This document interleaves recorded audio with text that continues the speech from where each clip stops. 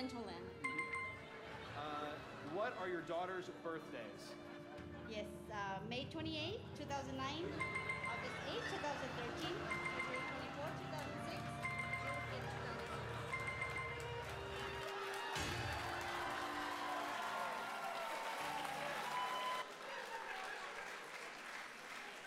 2006. Hey.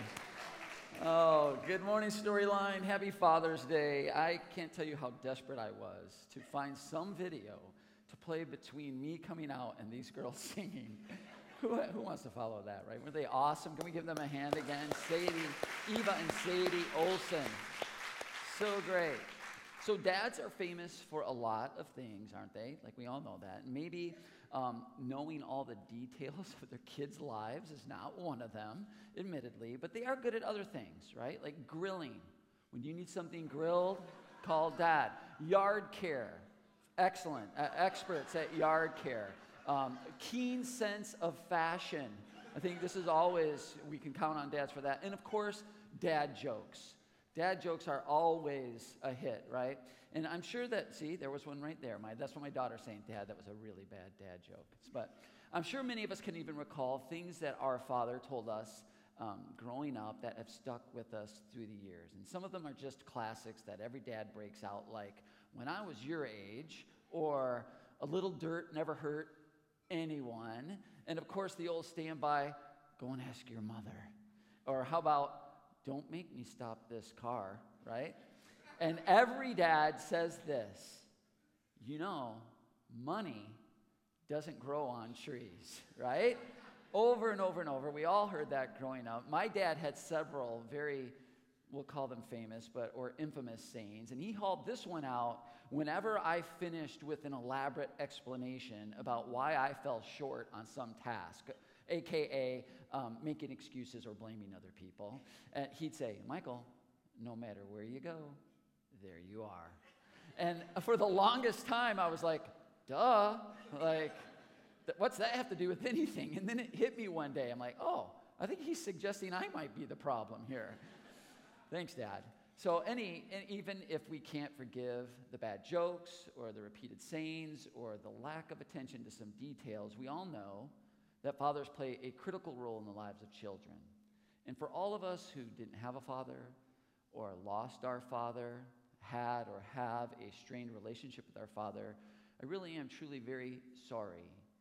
And the pain of that reality, I think, makes the point of how important they are. Fathers are vitally important for the flourishing of a child, the strength of a family, the formation of a community and a society, and for all kinds of reasons. But for one in particular that I think is going to show up in the passage that we're going to look at today as we continue our read through the book of John this summer.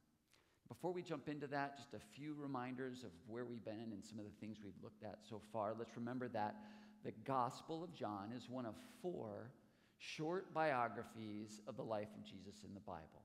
And so far, in chapter 1 and in chapter 2 of John, we've discovered a few things. The first one is, right at the very beginning of John 1, we've discovered this, that God is here and that God is on our side. The Bible says in one translation, he's moved into the neighborhood. John also has told us why it is that he's writing this book, that we might trust in this goodness of God. Because living with this trust is the key to cultivating a particular kind of life. The kind of life that we've discovered in the last 2 weeks, it's the life that created us, and it's the life that we long for. It's the life that Jesus calls the abundant life. And then last week we looked at Jesus' first miracle, and we found that the way that we enjoy and experience the miracle of the abundant life of God's grace is as we take part in sharing it. It was the servants at this wedding that knew that Jesus had turned the water into wine. Nobody else did. And all of this, according to John and his gospel, is very much worth wanting, this kind of life. And so by chapter 3, what we find in the book of John is that Jesus has gathered a small following of people now. They're later going to be called his disciples. And his disciples can only delicately be described as the B team, okay? This is a group of misfits. It really is, from start to finish. Each one of them has at least one horrific flaw in their life, maybe more. These are guys that have been left out and left behind by the religious establishment, and often for reasons that we would struggle to disagree with. I mean, some of them are pretty rough characters. So, we're often asked, why does Storyline try so hard to be inviting and inclusive of folks who've either walked away from faith and or God and or church, or have been turned off by those things, or have been turned away by those things? And the easiest answer is because that's how Jesus did it. When God shows up, when God moves into the neighborhood, this is how he started, and it's who he started with. Jesus pursued people. He pursued folks who didn't get picked for the religious team. They were the left outs, and they were the left behind. They didn't play well with others. They asked all the wrong questions at all the wrong times, and I know that many storyliners kind of resonate with that narrative when it comes to our relationship to God and faith and the church. But there are exceptions to that. There are other kinds of people in the Bible that encounter Jesus who are interested in him. They're curious about him. And one of them was a man named Nicodemus. And this is what the Bible says in John chapter 3 about this particular guy. There was a Pharisee named Nicodemus who was a member of the Jewish ruling council.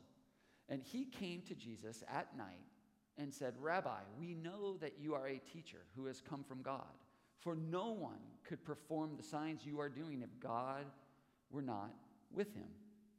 Jesus replied, "Very truly I tell you, no one can see the kingdom of God unless they are born again." Well, how can someone be born again when they are old? Nicodemus asked. Surely they cannot enter a second time into their mother's womb to be born. And Jesus answered, "Very truly I tell you, flesh gives birth to flesh, but spirit gives birth to spirit. You should not be surprised at my saying, you must be born again." Now, let's be honest. We've all heard this phrase, born again Christian. We know from polling that it is one of the least popular types of Christianity in America. People run away from this notion and run away from that label because to be born again comes with a lot of cultural baggage nowadays. It didn't used to, but it does now increasingly more and more. And it's often associated with being a certain kind of Christian, a very conservative, usually very serious, uptight Christian who is often, and this is just my opinion, a really bad dancer, okay? Those don't necessarily go together, but they seem to, okay? If it's not that kind of person that it's associated with, then it's associated with someone who was just desperate. I mean, just completely down and out and needs a total life overhaul because they're so messed up. So it seems to be one of those two things that, those two kinds of people that take on this label of born-again Christian. And it's gotten a bad rap in our day. And it's really tragic because this analogy of being born again, as we see here in John chapter 3, it's too bad that it's been hijacked because Jesus used it himself in John 3 here. And it's his offer to any and all to begin life again with a new plan and a direction, a new source, and a new goal. In the Bible, being born again is not something for just certain types of people. The super serious, fundamentalist religious person or the way down and out person. Now, how do we know this? How do we know that it's not just for certain types of people? Well, because Jesus told Nicodemus, "You must be born again." Now, Nicodemus wasn't just anybody. He was a member of the Sanhedrin. And the Sanhedrin was kind of like this religious/civic council. Like you have to picture the Rotary Club combined with City Hall, merging with like a church elder board, put together with the best country club in town. That's what the Sanhedrin is, okay? In other words, Nicodemus was very successful. He was powerful. He was connected. He was accomplished. He was wealthy. Like a pillar of the community. He had it going on. Now, as a Pharisee, which was a certain kind of Jewish person at this time, and which literally means, by the way, to be separated. So as a Pharisee, Nicodemus would have gone to great lengths to keep all of the rules, to show up on time every week to church, to do everything he was supposed to do, and more than anything, to not be polluted by the outside world, to not be corrupted by the culture. So they were separated, the Pharisees. And he was a paragon, not just of religious piety, but also of moral excellence. Now, on top of all of that, unlike the rest of the Sanhedrin, which, as you might imagine, could kind of come off as self-important and self-righteous, Nicodemus doesn't seem to be that way. From all the accounts in the Bible, it's like he's open, he's humble, he's curious. It was actually quite courageous for him to come and approach Jesus at all. I mean, he does it under the cover of night, so it's not like he's Braveheart or anything, but like he's actually like wants to know more. He wants to know more about Jesus. The bottom line is this: Nicodemus is a good guy. He's highly regarded by everyone, and yet Jesus says to him, "You must be born again." Whoa. Like nothing could have surprised him more than that. He was not expecting to hear that. In fact, he goes to Jesus. If you look at this entire encounter, it's basically like, "Hey, Jesus, I think I can help you out here. If we can get together, I can like market you. I can put you under the big bright lights." But Jesus goes, "You must be born again." It's not like Jesus is saying, "Hey, Nick, listen up. Like, you're doing really well. Don't get me wrong. Let me just get this lint off your shoulder and straighten your tie. Make sure you call your mom a little bit more and you're going to be good to go." That's not what he says. Jesus looks at this really good, moral, open, humble, curious, very religious man, and he says, to follow me is to start over.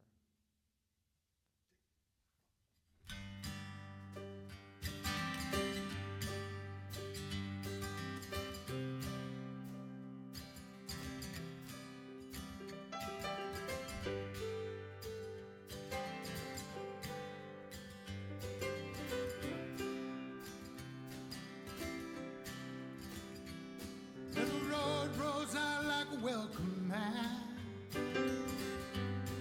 to a better place and one where I look back and smile, and we're only with every mile. I got friends praying, rivers to cross and hills to climb.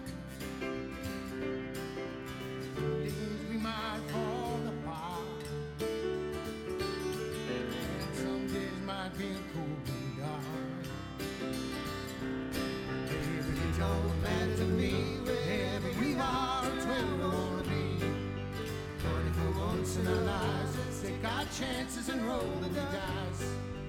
I can be your lucky penny, you can be my four-leaf clover, starting over.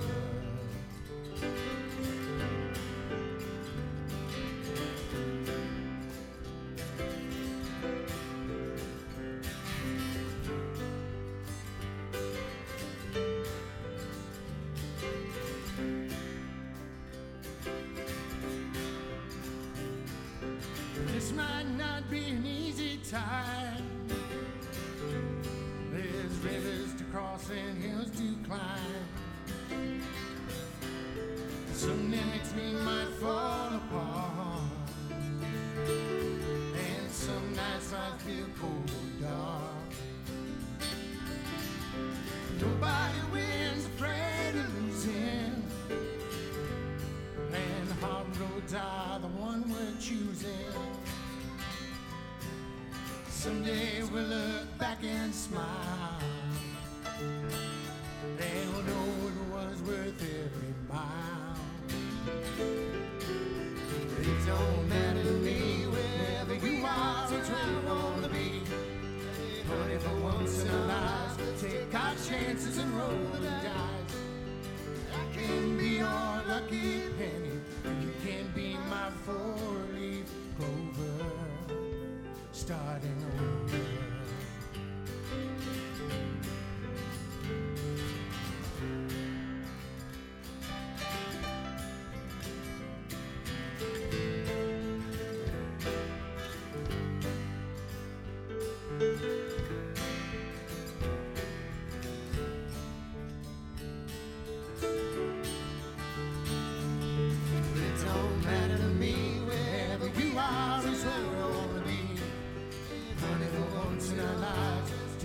Chances and roll the dice. I can be your lucky penny, you can be my four-leaf clover, starting over, starting over, starting over, starting over.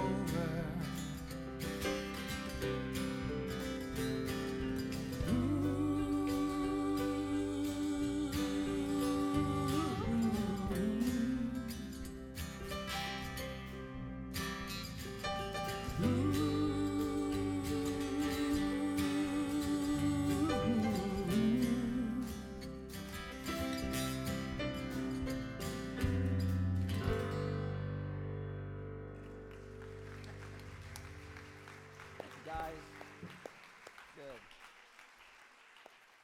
So Jesus meets with this super great guy, Nicodemus. He's a really good man. And he's telling him, you need to go back to the beginning. Leave behind your reputation, all of your accomplishments that you've worked so hard to acquire, and become like a baby. You must be born again to experience and enjoy what I'm inviting you into. That's what Jesus is saying to him. Now look, when Jesus chose his 12 disciples, you could argue, and many scholars have, that he's basically picked the 12 biggest losers he could find. Like morally, financially, politically, socially, educationally, they were at the bottom of the barrel. By choosing the 12 disciples that he did, it's almost as if Jesus is communicating to all of history, if these yahoos can do it, anybody can, okay? I think generally speaking, we think way too highly of the disciples, right? They were dingbats. I mean, start to finish, all the way to the end, all right? Or almost to the end. They finally got their act together at the very end. But Nicodemus is different. He is on the extreme other end of the spectrum. This is not something you'd expect. Don't miss what Jesus is doing here. All of us may be better than all 12 disciples. But none of us are better than Nicodemus. None of us. So you have to imagine the best person you know. The person in your life that is unbelievably kind, super smart, so forgiving, really open, absolutely humble, successful and generous. The person in your life that you admire most. Now, according to Jesus, even they must be born again. So it's like, you can think of it like this. It's one thing to say anyone, even the 12 disciples can be born again. It's quite another thing to say everyone, even Nicodemus, must be born again. And Jesus is saying both. And the question is, why? Why? And it isn't what we think.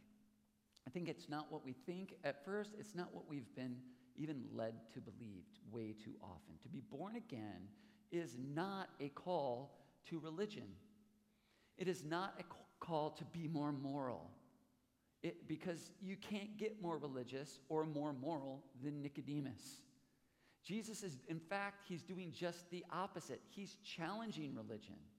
And he's challenging moralism and their ability to deliver us to us and to deliver through us the abundant life that we all want to be a part of.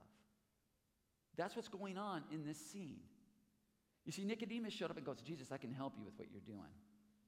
Essentially, he was saying, to try to get everyone to be more like me.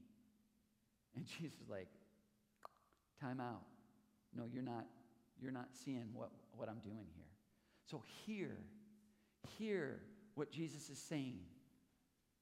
Our personality, our ethnicity, our class, our race, our nationality, our moral aptitude, our religion, education, bank balance, political views, talent, accomplishments, our reputation. None of that matters to him.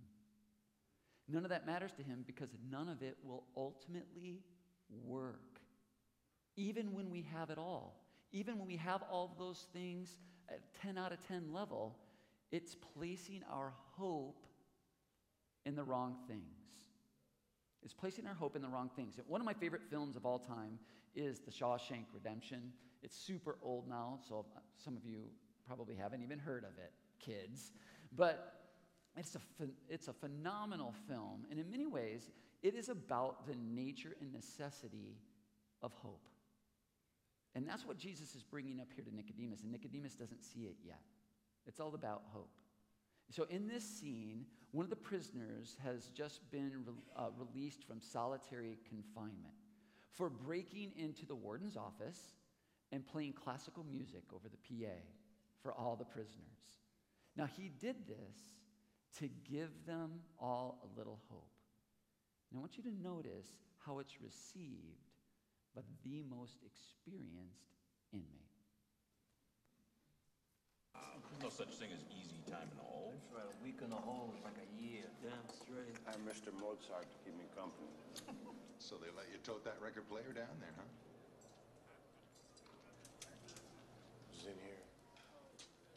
In here. That's the beauty of music. They can't get that from you. Haven't you ever felt that way about music? I played a mean harmonica as a younger man. Lost interest in it, though. Didn't make much sense in here. Here's where it makes the most sense. You need it so you don't forget. Forget. Forget that there are places in the world that aren't made out of stone, that there's something inside that they can't get to, that they can't touch. It's yours. What are you talking about? Hope. Hope. Let me tell you something, my friend. Hope is a dangerous thing. Hope can drive a man insane. It's got no use on the inside. You better get used to that idea.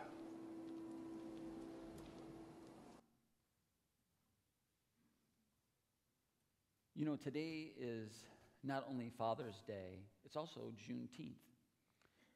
It's the day that, as a country, we celebrate the last of the enslaved people being freed after the Civil War. And it's now a federal holiday, and we celebrate it tomorrow officially, but it's today. But when we are locked up, when we are enslaved by the present, having any hope, certainly having the wrong hope, can be very, very dangerous. It's one of the great lessons that we learned from the enslaved people of America. If you listen to their songs, if we look back at their early writings and how they communicated with one another, is they knew how to hope appropriately. This is why Jesus is saying, no matter how high you've climbed, Nicodemus, or no matter how low you've sunk, 12 disciples, you must be born again. You have to start over. And then that begs this question, I think, like, so what exactly is this new birth? Like, where does it come from? This is the question that Jesus wants us to ask when he says, you must be born again. You know, another of Jesus' first followers, a man named Peter, used this same analogy of the new birth, and he explained it this way, and I think this will start to get us back towards what fatherhood has to do with all this. So in the Bible, Peter writes this: His mercy is abundant, and so he has become our Father in a second birth into a living hope through the resurrection from the dead of Jesus, into an inheritance that can never perish, spoil, or fade. Another translation of that same passage puts it like this: We've been given a brand new life and have everything to live for, including a future. And the future starts now. God is keeping careful watch over us and the future. Okay, so here's the things. I'm going to try to connect some dots for us here. Stick with me. Here's the thing. Human beings are massively impacted by our understanding of the future. In a very real sense, a future that is isolated to just somewhere over the rainbow, as beautiful of a song as that is, if it's just magical thinking, if it's just wishful thinking, if it's just randomly hoping for something and we have no reason to believe in it or to trust in it, it won't work for us. So it's the reason I love that second translation. The future starts now, because that's always true for all of us. Essentially, what we understand or trust our future to be guides how we are living right now. Now, I know we don't always think of it that way, but so let me give one example that I think can kind of break through this illusion that we think we're just living in the present, and we're not. We're very much controlled by our understanding of the future, of what we trust or think the future is going to be. And so let me give you an example. Think about one financial example. When someone wins the lottery, what is the first thing they do? What is it? They quit their job. They quit their job. Why? Why? Because they no longer need money for the future. Their hope, their trust in a secure and flourishing future changes their present. We get that when it comes to money, right? Saving up enough for retirement, winning the lottery. When one of those things happens, hopefully one of the other happens someday, right? It changes how we live in the present. This is why the Bible speaks so much about fathers. Now I'm going to try to connect another dot here for us. And why God himself, we talked about this last week, he's pictured as a king, as a shepherd. There's all kinds of analogies, as a groom. But why God is talked about so often himself as a father. And here's why. This is what anthropologists tell us, okay? Fathers are for children the presence of the future. Oh my goodness, this is why they are so critical in the lives of all of us. Fathers are for children the presence of the future, a future hope.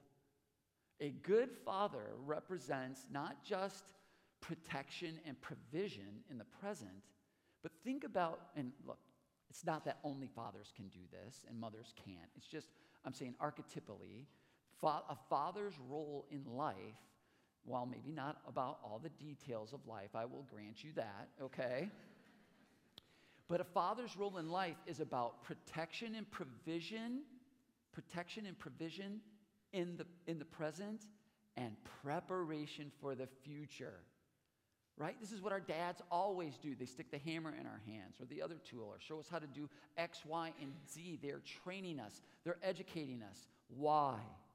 So that we can survive in the present and thrive in the future.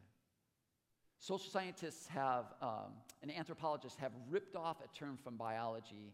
And forgive me if I mispronounce this, science nerds, but it's called autopoiesis. Autopoiesis, and technically it refers to a system's ability for reproducing and maintaining itself. Okay? All living systems are autopoietic in that sense. So when fathers engage in what anthropologists described as intergenerational transmission, okay? They are protecting our present, and they are preparing our future. Fathers are for children the presence of the future. Our trust in that, in them, is like winning the hope lottery. That's what fathers represent in our life. They are like winning the hope lottery. The presence of a flourishing future changes our present.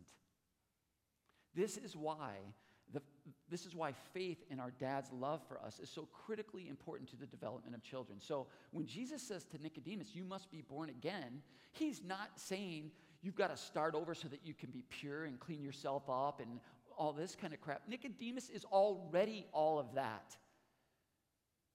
That's not what he's saying. He's saying that you have to begin again with a living hope for the future. You have to have a living hope for the future, because without that, you can't experience the present as an abundant experience. This is an opportunity for Nicodemus to recalibrate his life based not on his own goodness, not on his own performance, but on God's. Let me put it this way. To be born again into a living hope is to be reminded of the reality of how much, and why we are loved. How much and why we are loved. And beyond just being reminded of that, it is to rejoice in it in such a way that we rely on it in our real everyday lives. How are we loved? How much and why? That's what's going on here. These are my friends Alex and Jillian, with their new baby girl, Finley Grace. She's the newest person I know, right? Just beautiful. And this is what Alex, as a brand new father, has already discovered. While he desperately wants Finley to grow up to be strong and smart and loving and kind, here's what he's already discovered. He loves Finley with all that he has already. He couldn't and he never will love her more than he does right now today, regardless of how Finley ends up performing. So how does he love her? He loves her unconditionally. Finley's present nor future performance will never change how Alex loves her. Now, how much does he love her? This little baby girl can give him nothing except sleepless nights and filled diapers. Right? They know over here, right? But from the moment she was born, Alex is now living for her. And I have no doubt, and no one in here has any doubt, that he would throw himself in front of a bus for her. So how much does he love her? Totally. Absolutely. Thoroughly, completely, with all that he is, all that he has, and all that he ever will be. A father's love for his children protects, provides, and prepares. In this sense, a father's love is the presence of the future, a secure, flourishing future. We have to trust in that love for it to change our present. And if we don't, if it's absent, if it's missing, our present is very, very difficult. Now, this begs the final question. How much, why do our fathers love us? Why does God love us? Well, why does Alex love Finley? Here's what we know it's not. It's not because of what she can do for him. She can't do anything. It's simply because she is his. She belongs to him. He doesn't have another reason. He doesn't need another reason. And while someday, as she grows and matures and develops, there will be other things to love about Finley, I'm sure, none of her amazing abilities or attributes will be the reason, the why he loves her. Alex will love Finley for the rest of forever because she's his. Not because of her goodness, but because of his. To be born again into a living hope is to be reminded of this reality that every new parent knows. We might not know that we know it, but we know it. The nature of true love, it is unconditional, it is absolute, and it is not based on our child's goodness, it's based on the parent's goodness. And when we rejoice in this reality about God's love for us, to the point where we rely on it, it's almost like being born again. It's like being born again. This is what Jesus is saying. This is what he's inviting us into. The presence of a flourishing future invading our hearts in such a way that it changes how we look at all of life. Life is no longer a proving ground where we have to show our worth, earn our place, protect ourselves. Life isn't the daily grind now to be lovable. Life is the daily opportunity to enjoy and extend the love of the Father that we've always had and can never lose. That is the abundant life. That's what it is to enjoy, to experience and enjoy, to embody and extend God's love. When it comes to our need for a living hope, there are two kinds of people in the world.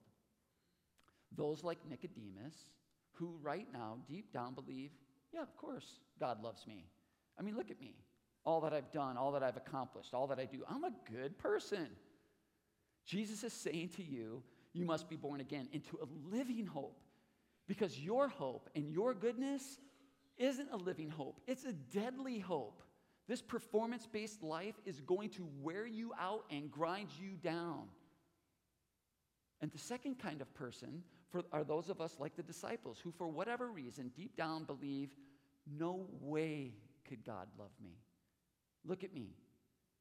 I've messed up. I mess up. I'm a mess. And Jesus is saying, you can be born again into a living hope. Anyone can be born again no matter how messy. Everyone must be born again no matter how good. Do you see it? This is Jesus' glorious gospel of grace. A few lines later in this conversation with Nicodemus, Jesus sums it up like this. For God so loved the world that he gave his only Son, that whoever believes in him, as in trusts in him, is reminded by him, rejoices in him, relies on him as God's demonstration of God's unconditional and absolute love that's based on God's goodness, not mine, well, people like that will never die. Fathers are many things. They play many roles in our lives, but it is what all of these roles represent, hint at, and foreshadow that's the most important. Fathers are the presence of the hope of a flourishing future. And when we trust in the Father's love, when we have that kind of hope, it's like starting over. It's like being set free. It's like being born again.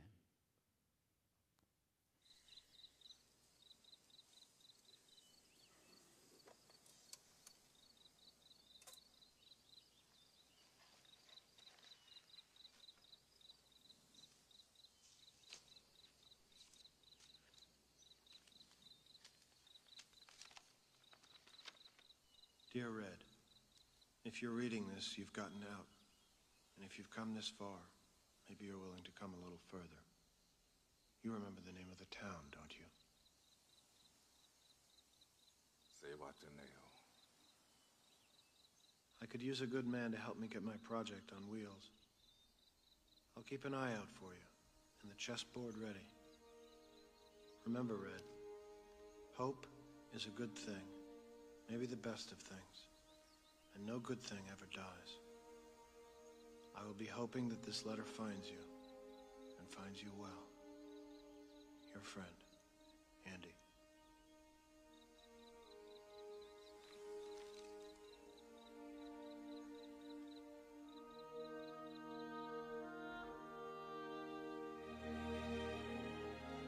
For the second time in my life, I'm guilty of committing a crime. Parole violation. Of course, I doubt they'll toss up any roadblocks for that. Not for an old crook like me. Fort Incott, Texas, please. I find I'm so excited I can barely sit still or hold a thought in my head. I think it's the excitement only a free man can feel. A free man at the start of a long journey whose conclusion is uncertain. I hope I can make it across the border. I hope to see my friend and shake his hand. I hope the Pacific is as blue as it has been in my dreams. I hope.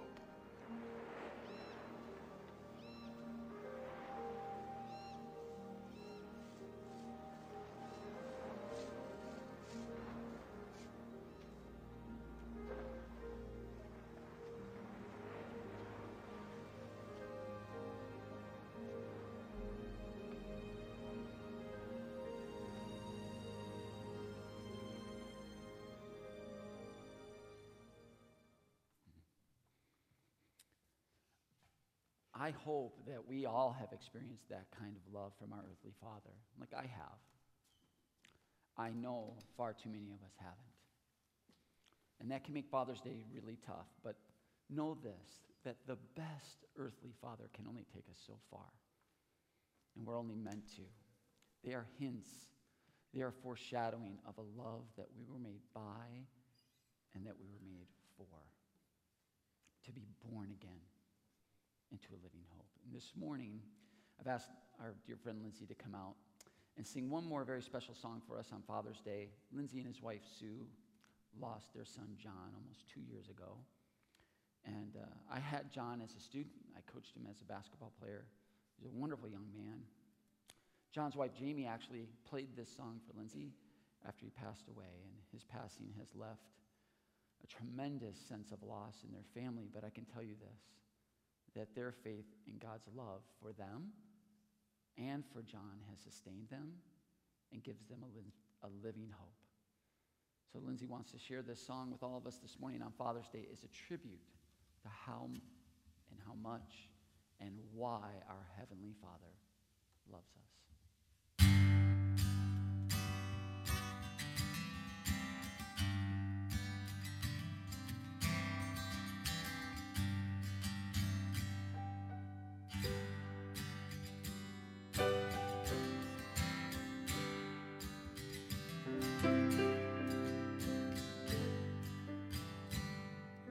Shadows are falling, and I'm running out of breath. Leave me in your heart for a while. If I leave you, it doesn't mean I love you any less. Leave me in your heart for a while. When you wake up in the morning and you see that crazy sun, leave me in your heart for a while. There's a train leaving nightly, called when all is said and done. Keep me in your heart for a while. Sha-la-la-la-la-la-la-la-la. Keep me in your heart for a while. Sha-la-la-la-la-la-la-la. Keep me in your heart for a while.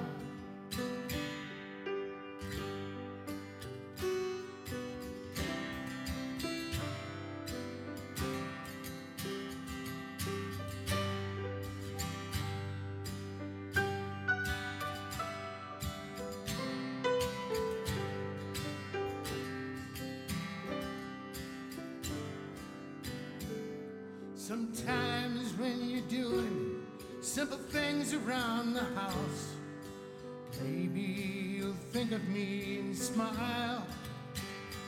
I'm tied to you like the buttons on your blouse. Keep me in your heart for a while.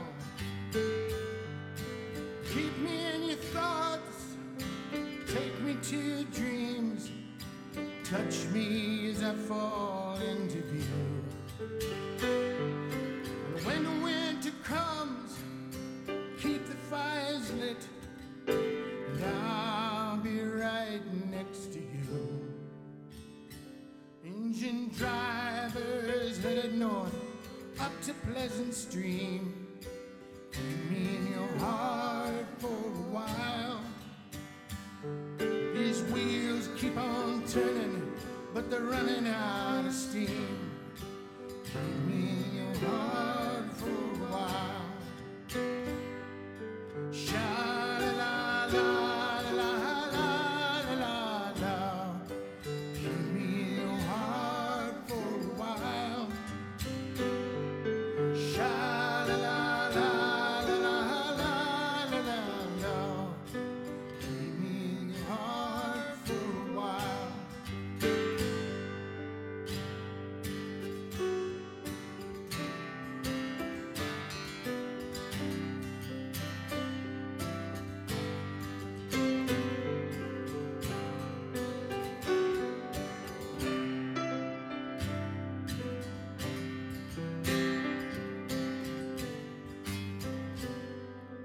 Shadows are falling, and I'm running out of breath. Keep me in your heart for a while.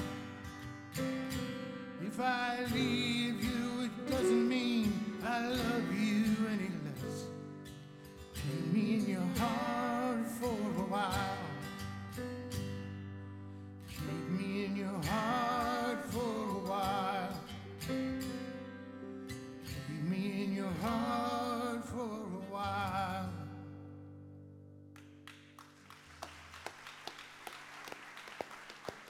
Thank you, Lance.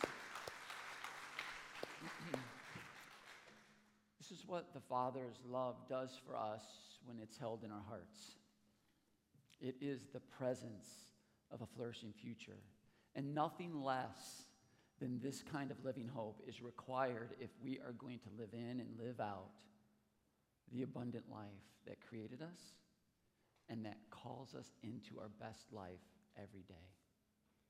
So on this Father's Day, may we all remember and rejoice in and rely on the good God who invites us all to be born again into his living hope. Let's pray.